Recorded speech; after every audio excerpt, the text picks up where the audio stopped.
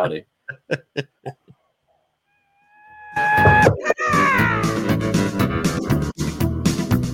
Welcome to the Texas Oil and Gas Podcast, the show dedicated to bring you the news from the oil patch deep in the heart.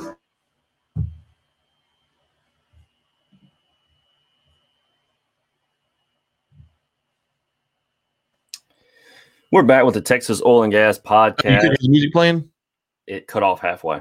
Oh, okay. Well, thanks for tuning in, folks. The music was playing. Sorry, it cut off. Go ahead, Josh.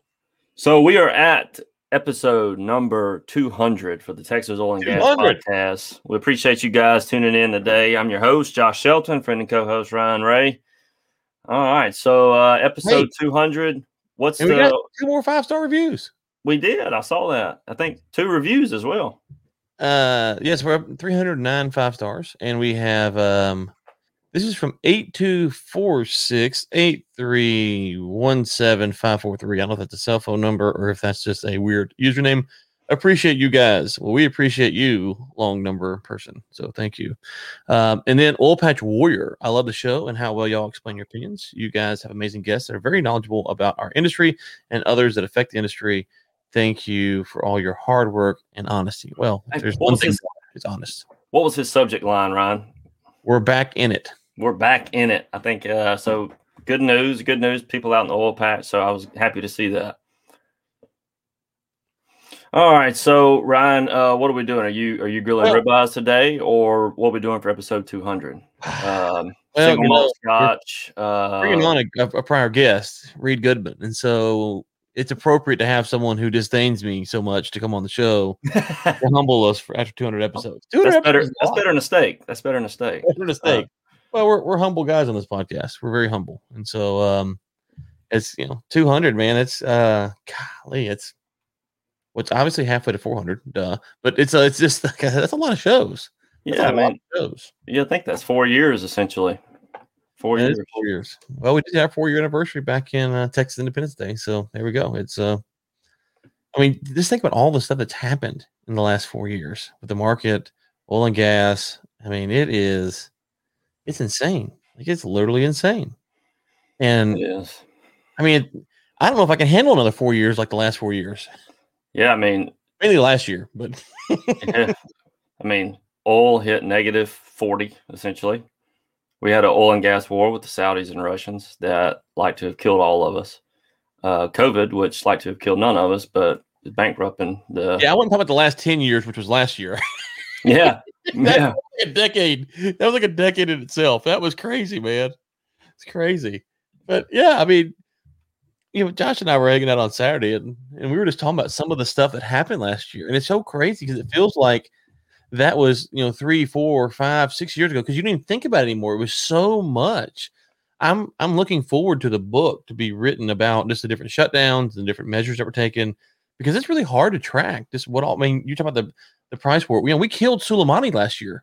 I mean, no one even talks about that anymore. The Iranians shot down a jetliner, a commercial jetliner. That happened last year. I mean, nobody talks about it. They shot down a passenger jetliner last year. And nobody talks about it. So it's been going on for 4 years, but it feels like, last year it was like a decade long. And so it's been crazy. It's been crazy for sure. Yep, it has been.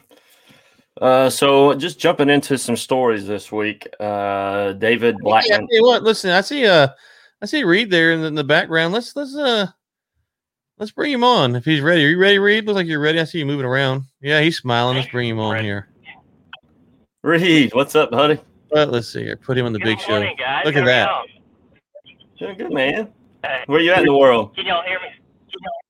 I didn't know if I needed to dig some earbuds out. Looks like y'all all have them in. But if you can hear me fine, go ahead and nod. Yeah, I think you're okay right now. Yeah, okay. Sorry. Okay. We were saying before you got on, we thought for episode 200 that would be good to get on someone to humble us, and so no better than you who hates me. So it works out well. Well, Ryan, I'm trying something new. Josh will appreciate this, but you might not subscribe. I was reading a book, and it said that you be quick to listen, slow to speak, and slow to anger. I can't remember what the book was. Maybe some of y'all will know it. How to win friends and influence people? coming back to me is the Bible. But anyways, neither here nor there. I'm glad we did this. I'm glad this is how we did 200. I might let y'all do most of the talking today. Well, let's see. Israel shut down the NASA facility last time under Obama. That happened this morning, I guess, or yesterday. So Reed, it's been a while since you've been on, man. So maybe update everybody where you're at and what's going on with you. Yeah, Ryan. So last time we talked, I was living out in the Permian with a smaller private equity company out there, and everything crashed in March. I was let go from that group, and a lot of things changed. So we ended up selling our house in Midland, moving home, and building a house. And I was a little sour on oil field, and the way some of those things ended, and I think a lot of people were last year around that time. And so I did what any reasonable red-blooded American would do. I moved back to the homestead and started my own company. And told the man to go suck a turtle shell, and we've been grinding away ever since. So. Started your own company. Man, living the dream. Yes. But 4 of them. 4 of them. We're 4 companies deep now, so I'm going to have to slow down at some point. Hey, Josh, it must be nice to be able to afford a truck with them fancy sunroofs like Reed's got, huh? You got vegan leather seats in there, Reed? Hey, I'm praying that the transmission holds out at one of these companies and start making some money. Oh, man. Well, Reed, so tell us, you talked about moving around and stuff, and I think now you're a little bit further, closer to the Eagle Ford, but you're still out of the Permian. So kind of what's your read on what's going on out there in the oil patch right now? Man, I think there's a lot of business out in the Permian. There's still a lot going on. Some of these companies had the wherewithal, like Pioneer, like Endeavor, like EOG. They had wherewithal, they had acreage, they had kind of the forethought, I think, that when all of this hit, they might have had to shut in some wells for a little bit, but really in the overall picture, they never completely shut down operations because they knew, just being a cyclical business, that it was going to come back. And so we saw a big drop in things, but we've seen a lot of continued work in the Permian. And then, here in the last 2 to 3 months, our company, as well as several of my competitors that I'm, great friends with from the years we've spent together, have told me that they're having record months. And last month, March was the best month we've had in the Eagle Ford and in the Permian. And so I think a lot of people are getting comfortable with $60 oil, and they're hoping, that if they can stay in that 55 to 65 range, there's a lot of room to run and change. And I've had a lot of conversations with young engineers in the last 6 months that are trying to figure out how to go from, the companies in general are trying to figure out how to go from a D&C company to an operating company. And these guys, they're really putting a lot of focus on lowering LOEs, better artificial lift, late life, plans for these wells that they've already drilled, for this great acreage that they've already drilled. And so a lot of that shift is focusing away from punching holes and fracking to, how do we make these guys make money, right? You would think that would have been the target from day one. But, a lot of guys are really now scratching their head and they say, hey, these need to be profitable. And so that's been good for my business in particular. Yeah, so Reed, I saw a report that came out that a lot of jobs are actually being added right now out in the Permian. That jobs are finally starting to swing up pretty intense. Month of February, there was a huge jump in jobs. Are you seeing companies starting to hire again and starting to bring back on some people? I mean, is there hope for some folks that are out there, or do you think people are going to try to run with slimmer crews to keep those margins where they need to be? I see on the service side a lot of hiring coming back. I've got 3 friends that we kind of had an agreement with under my company, to do some work here and there as needed, and they've to work full time for somebody else, which, we hate to see them go, but we're glad that they have a salary, to feed their family and whatnot. And so, in that personal experience, there's been a lot of pickup out there, especially in West Texas. I'm not seeing as much in the Bakken, not seeing as much in the Eagle Ford either. But every week for, I think 6 or 8 weeks now, we've seen the frac spread climb every single week, right? And so that's good. That's good in a lot of ways. Yeah, and so you mentioned people are comfortable with the oil. One of the things that we've tried to think about and kind of get a read on is, as we see the drilling increasing here, how much fear is there, though, because the Saudis and OPEC meet monthly now. And so, if they want to go and kind of turn the faucet on, then you're going to, that could happen as soon as, I guess now they're mapped out through July. But theoretically, they could change that if they want to. It's not like before where it was 6 to 7, 8 months between meetings. And so you kind of have this constant pressure. I think that's actually been a good thing from the U.S. side because it's kind of kept us at bay. And so do you think that trend will continue, or do you think there's, we're going to do what we've done before, which is go over drill it again? Well, it's definitely kept me at bay. So one of the 4 companies, 5, one of them is a holding company. 4 companies that we started. Okay, hold on. The dude just started a company on the podcast. He had 4 companies, and in the podcast, he started a 5th. By the end of this interview, he had like 12 companies. Hold on. I ain't got one job offer yet. Company, right? Just to own. Come on. Hey, is the podcast still available before we get too far off track? Is the podcast what? For sale? Yes. Yeah, everything I got for sale. Yeah. Everything's for sale. I'll bring your first offer right now.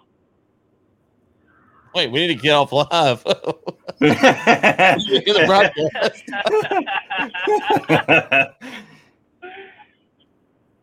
I'll give you all the change in my change tray.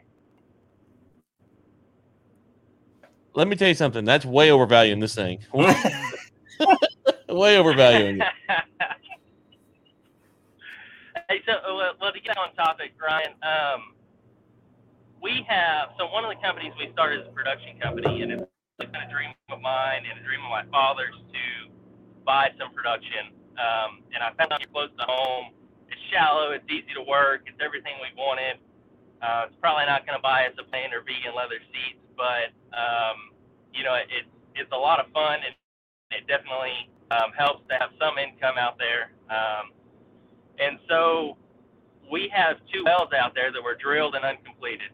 And I didn't know that when I bought the property, but I got out there, and started doing some research and really looking through this, and came to the conclusion that nobody ever fracked those 2 wells. And so to me, that was a huge blessing. But Dad and I are sitting back now looking at this and saying, we'd love to frack them at $80. At $60, they still make a lot of money. We love to frack them at $80. If we can make cash flow work where we're at, why don't we wait until somebody does something dumb and oil prices shoot up, and then we'll go ahead and frack them? On the flip side of that, though, Ryan, the cost keeps going up, right? So these are, like I said, these are small, shallow wells. Let's say oil at $30 a barrel, it would cost, for a round number, $10,000 to frack one.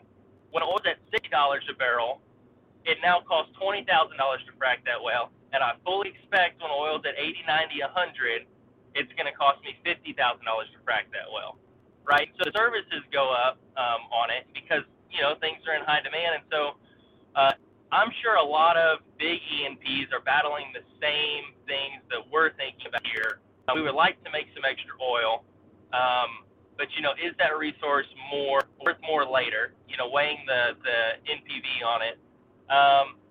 But then also, what's the emphasis to get out later when services are hard to find, right? And do we have to bring in a lesser crew that doesn't know as much about the area, is not as good, not as efficient, and then we have more risk with our well bore because they might not do something right. And so I guess what I'm trying to say is I don't know. I think a lot of people are still being cautious. They know that they need to move ahead, but I don't think anybody's just opened the gates and gone full bore because they know there's a lot of there's a lot of factors at play, and with them looking at cash flow, a lot of times it's easier to make cash flow what you have instead of spending a bunch of capital and may or may not pay out with current prices. So.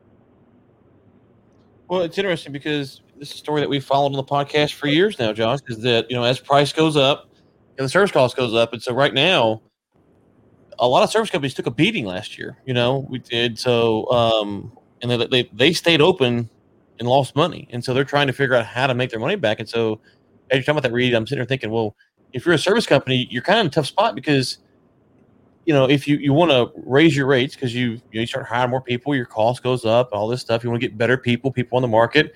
But then the price isn't really justifying that much higher prices. Of course, if you're the producer, you want to keep the prices down because you're trying to make sure you keep your margin there. From the service side of things, is there kind of a frustration maybe that the rates aren't able to go up fast enough because as we know what happens on the EP side last year because all these companies are public, or most of these companies are publicly traded, but on the service companies, unless you're kind of a big one, you don't really know what's happening. So a lot of these guys are privately held, and so they went through a lot of pain last year. I'm sure they're looking to make that money back. Can they make it back at $60 oil, or do they have to just play the game really slow and be patient? Yeah, I think it's going to be hard to make that money back for a lot of those companies. With my tool company, Tarpon Oil Tools, shameless plug, we've really taken a large focus and talked a lot internally that we don't want busy work. And I came from a lot of private equities where at all costs to go get the work, we want market share. And I can't speak for those companies where they're at now, but we made a decision that we didn't want busy work. We want work that's profitable, and we want strong relationships, right? And so we would rather have 10 small mom and pop accounts than one knocked out of the park, huge producer. Because we feel like that's kind of a hedge on the service side, right? We have a better relationship. They know if they call at 2 a.m., we're going to be there, whether it was at $30 or $100. And then, we charge a little bit more maybe than we would one of those really big companies using one of those private equity companies that's trying to get market share. But for that, you get a relationship, you get the same hand on location, right? And so our strategy has really been trying to get out of the busy work and say, look, we're in this to make money, and we know you are too, right? So let's come together and make this worthwhile for everybody. And so, with that being said, I've quoted some stuff out in the Permian, and a year ago, I could touch the price that people are quoting now. I couldn't have bought my equipment for the price that people are selling it for right now. And that's tough. That's really tough.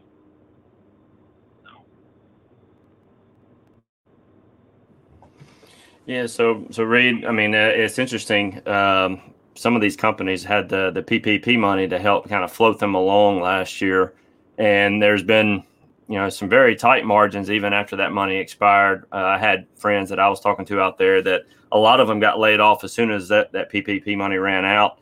I guess the question that's going to be for a lot of these companies is, with the debt that they've accumulated, will they be able to survive, or are they going to have to rebrand and remarket themselves? I'm hoping to see these companies can actually make it. I know a lot of people out there that are in that phase where they're seeing hope, seeing light, but at the same time, like you said, I mean, the margins for the producers are just so slim that they're not able to get those prices up where they really need to be. Right. And I think a lot of, we talk a lot about the E&P companies having taken it and being slave to shareholders and whatnot, but we don't talk about it on the service company side nearly as much. That, look, Halliburton slaves its shareholders, but so is any other private equity company slave to their board of investors. Right. And so a lot of these guys lost a lot of money, and they're not wanting to put much back into it, one, but then, two, the whole idea with a private equity company, most of the time, I don't want to paint everybody with a broad stroke, but most of the time is to build this company up, to grab market share, to sell it to Baker Hughes, to Halliburton, to Schlumberger, to one of the bigger get your payout and be out and be done, right? And now we're flooded with so many service companies. If they haven't gone under yet, they're just holding on, praying and hoping that somebody buys them out. Mm-hmm. And so it's the exact same story that we saw with a lot of these E&P guys coming into the shale plays, and that's why we're seeing consolidation on that side.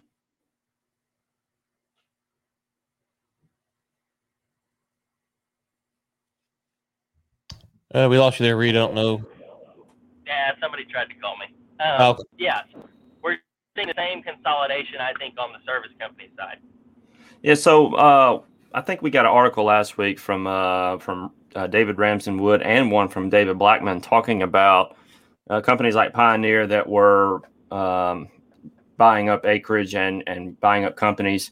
And their thought was smaller companies are going to have a really hard time thriving out in the Permian. But you seem to have an angle right now that there's actually a great opportunity for these smaller companies to build deeper, better relationships with their clients. Now, what do you think about the Permian and the ability for the small guys, especially with ESG, that these companies and the environmental concerns, as things progress? What do you think? Do you think small companies still have a place in the Permian? And you think it's going to be a long-term opportunity for success? I think they absolutely have a place, and I think they always will. That's what's driven innovation and new ideas. We look at George Mitchell. He wasn't working for Chevron when he started all this fun fracking stuff.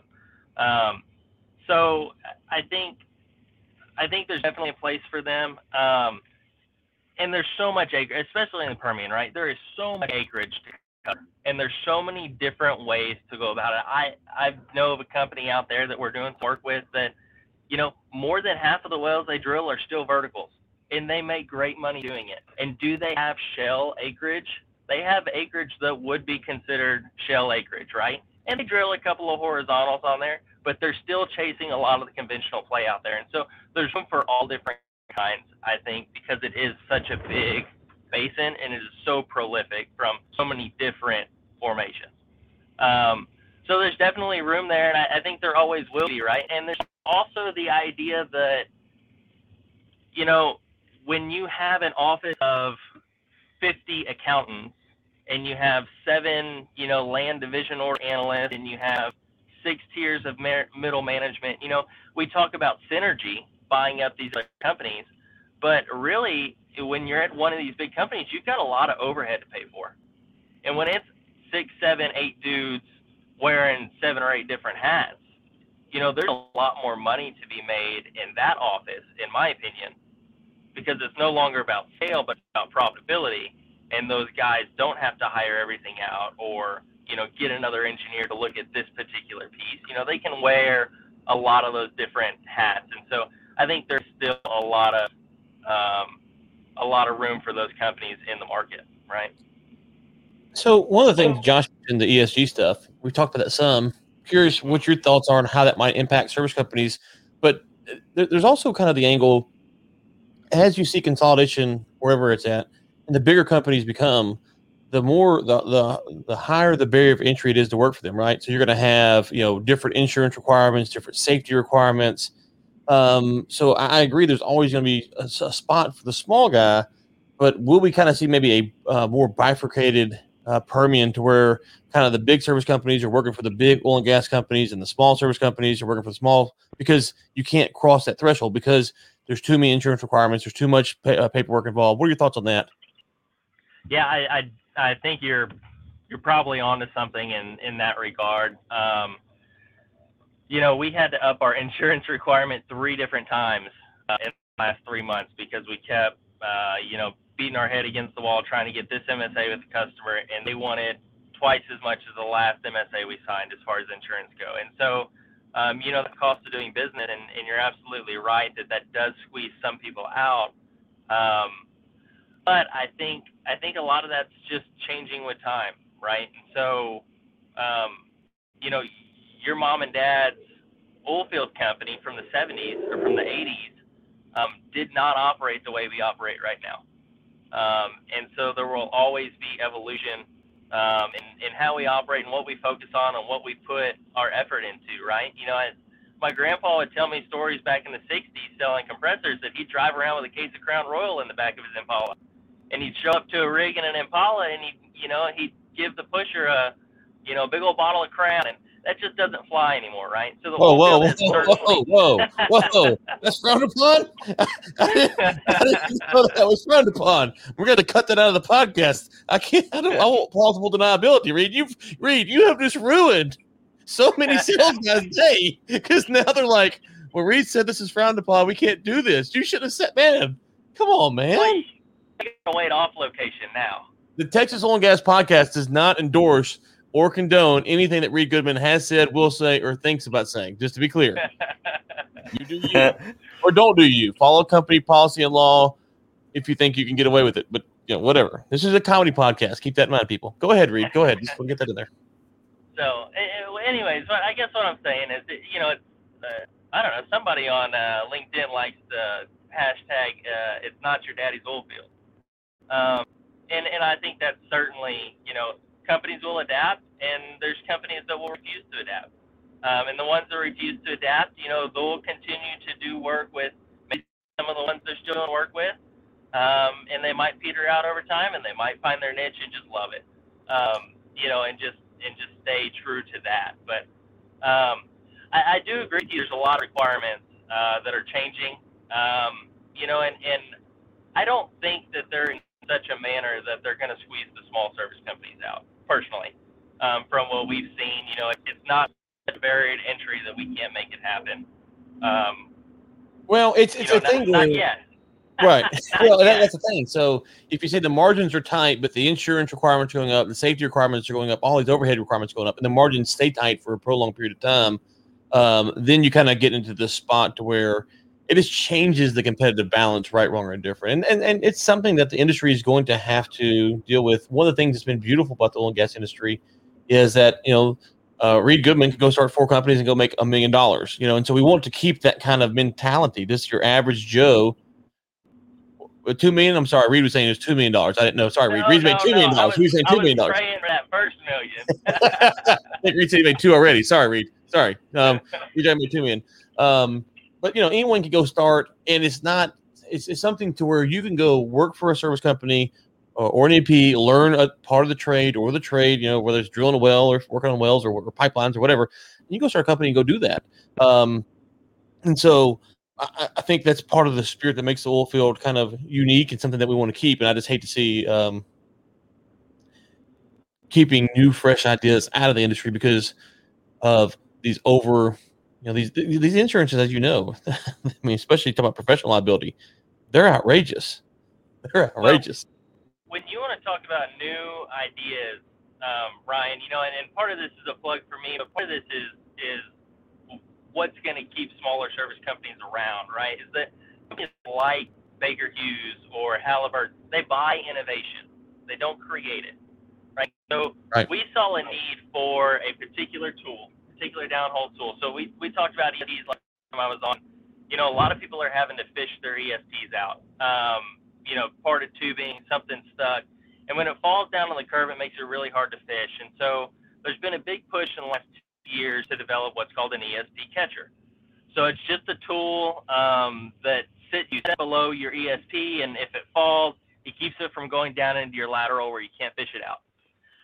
So we've been selling a couple of those and having some conversations, and come to find out, nobody makes one that's tubing retrievable, okay? And there are hundreds of tool companies across the U.S., and this is a tool that nobody makes. And so we're small enough and nimble enough and have enough time that we said, look, nobody's making this. Let's design one, right? From 6 months of saying that, we have one ready to go in well.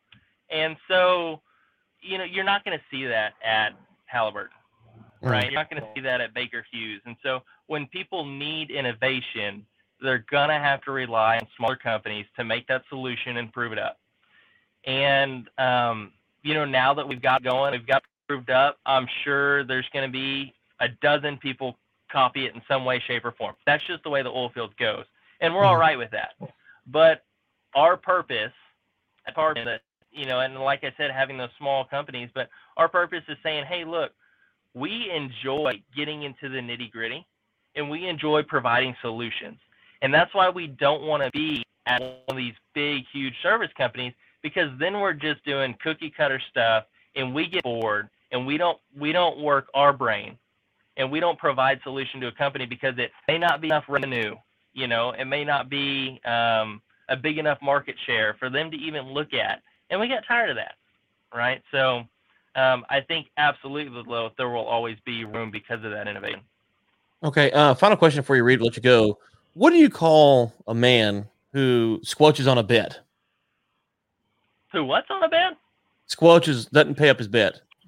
Oh, well, you know, depends on the bet, I guess, and really if there were clear expectations on a time frame for that bet. See, I've been waiting for Josh to be available so that we can take everybody fishing. Josh is available to go fishing whenever he'd say we're going fishing. So Josh is ready. Josh is ready. I mean, I'm just saying. So, I just curious what you say about a man like that. You know, we're coming up on almost a year when we made that bet. I guess April 22nd is when oil prices went negative. So we were probably about May 1st, weren't we? Yeah. Well, you know, just so everyone knows, Reed and I had a friendly bet. I say friendly. No, I mean the stakes were a 4-person all expense paid trip to fishing down Baffin or Corpus or wherever, that oil prices would go negative twice. I, of course, as the expert, said they would not. Reed, as the young Padawan learner, went against me and he lost. However, he hasn't paid up, and so you know it's just I don't know how you get this man to pay up. So I'm calling him out publicly here. Reed, I need to go fishing, bro. Ryan wants to go fishing. And like we were talking about earlier, we have to get cash flow positive first. That wasn't. Hey, listen. That wasn't any. I don't remember that being a part of the terms of the agreement. You talk about these contracts, these oil and gas companies. We gotta. You can read the fine print in that text message, Ryan. Yeah. Well, I got the text message. So, anyways, Reed, where can people find you? So we have a website, TarponOilTools.com. I am on LinkedIn. I'm on Facebook. Reed Cajun Sparkle Goodman. I don't know if anybody does that anymore. Or, you know, Ryan has my contact info if anybody wants to talk about, you know, any kind of completion, production, specialty tools, artificial lift. You know, if you have a need, like I said, we're really into sitting down and taking a look at that. So reach out to Ryan on LinkedIn, or you can visit our website, Tarpon Oil Tools, and all of the contact info there goes to me. So, yeah, reach out to me. I'd be happy to charge Reed a fee to connect you to. That'd be lovely. I love that idea. Being that he worked on the first bet, I don't know if he'll pay me or not, but I'd be happy to take a commission. So, you know, Reed, I'm just saying the fish are biting. That's what I've heard. They're there. There's plenty of them. Actually, what the rumor is, there's too many that need to be thinned out. So they need some experts like Josh and myself to go kind of thin the herd. And so that's right. Chase down all those frozen fish. So, all right, buddy. Well, best of luck to you. It was good catching up, and we'll talk soon. Good seeing you, Reed. Thanks for having me on, guys. Bye. All right, Joshua. Let's see here. Get things. I said squelches. I meant Welches. Whatever. I can't speak. Stewart's giving me a hard time. Stu, squanches, squelches, Welch on a bet. That's the thing, right? Welch is on a bet. I don't know. He didn't pay my fishing trip, man. And what kind of man does that? Yeah, well, he may come up. He may come up with the money. Get him cash flow positive. We're gonna hold him to that bet because I need to be one of the 4 that's going on that trip. Yeah, so if you're listening and you need something that Reed does, call him, hire him, pay him, and tell him, oh, by the way, I got to be one of the 4 to take your boys fishing. Yeah. That's a good idea. Fishing. Love you guys. Yeah. Listen, this is the comedy podcast, too. We're not talking about what may or may not be happening on the show. So I don't know if the car was moving or not. I will not comment there. So, all All right, Josh, what else we got before we wrap it up, buddy? Let me hit a few things real quick before we wrap up. First of all, coming next week, aren't you? Is that next week? Go ahead, Josh. First of all, thank you to Reed Goodman coming on the show. That was great information. Good to he has feet on the ground, so it was good to hear some of that. Glad to hear that service chops are coming back. Hopefully, that is a long-term phenomena that we see continuing for the rest of the year. A couple of stories. One, Biden plan targets fossil fuel subsidies worth $35 billion. We're going to link this in the show notes. We may cover it again next week, depending. But I thought this was interesting. There's a tax plan for corporate taxes that's going to be coming out, and there are some targets for fossil fuel companies. So might be worth taking a look at there. Oil extends climb with near-term demand concerns easing. So many people in the market, Ryan, they are aware that just slight changes from the Saudis or more shutdowns could devastate the oil market again. And so people have been cautious, but those cautions are starting to ease and people are starting to loosen up a little bit. So we'll see if that caution diminishing is justified or not here in the coming couple months. I think you mentioned OPEC June or July, they might revisit, which they can at any point really, but that'll be the tale of the tape. Let's see. I mentioned the jobs talking with Reed. So it says in February, the oil and gas upstream oil and gas sector added 2,300 jobs in February. So great news there. The upstream part of the industry is adding jobs. So good to see that. And then we have one more, Ryan, and I'll put this one in just for you and Anas. IEA warns developing nations are a blind spot in climate action. I just love that. People are concerned with taking action, on climate, and they're saying that these developing nations, there's a possibility that they may need a lot more fossil fuel than these IEA experts are anticipating. So, yeah, there's always something. All right, well, that is it for today's show. We will be back again next week. It's good to get Reed on once again. So be sure to check him out. We'll link to his LinkedIn profile in the show notes. Mr. Shelton, and good show. It was good to get Reed on. Yeah, he wasn't mean to me this time. That was nice. I mean, I think it's more about him owing me a fishing trip than it is anything else. Maybe he knew it was episode 200 and it was a good time for celebration, not for too much bagging. Yeah, well, I mean, he did lose the belt, so obviously, I think he was trying to stay away from that. But maybe he's just a nice guy now. So no, Reed is a nice guy. So it's good to get him on. Reed, take care, buddy, and listeners. Until next week, keep climbing.